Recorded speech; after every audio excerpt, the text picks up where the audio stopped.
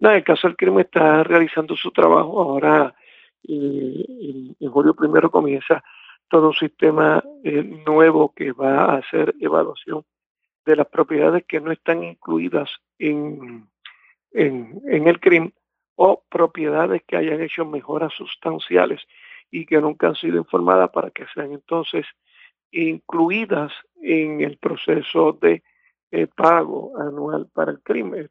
Sabemos, por ejemplo, de un estudio que se hizo donde hay miles de piscinas que no están registradas en el crimen, pues eso es un ejemplo de cosas que se estarían registrando. Y eso pues debe entonces aumentar la base de recaudo del mismo y ayudar de esta manera a los municipios para poder sostener servicios básicos a la ciudadanía.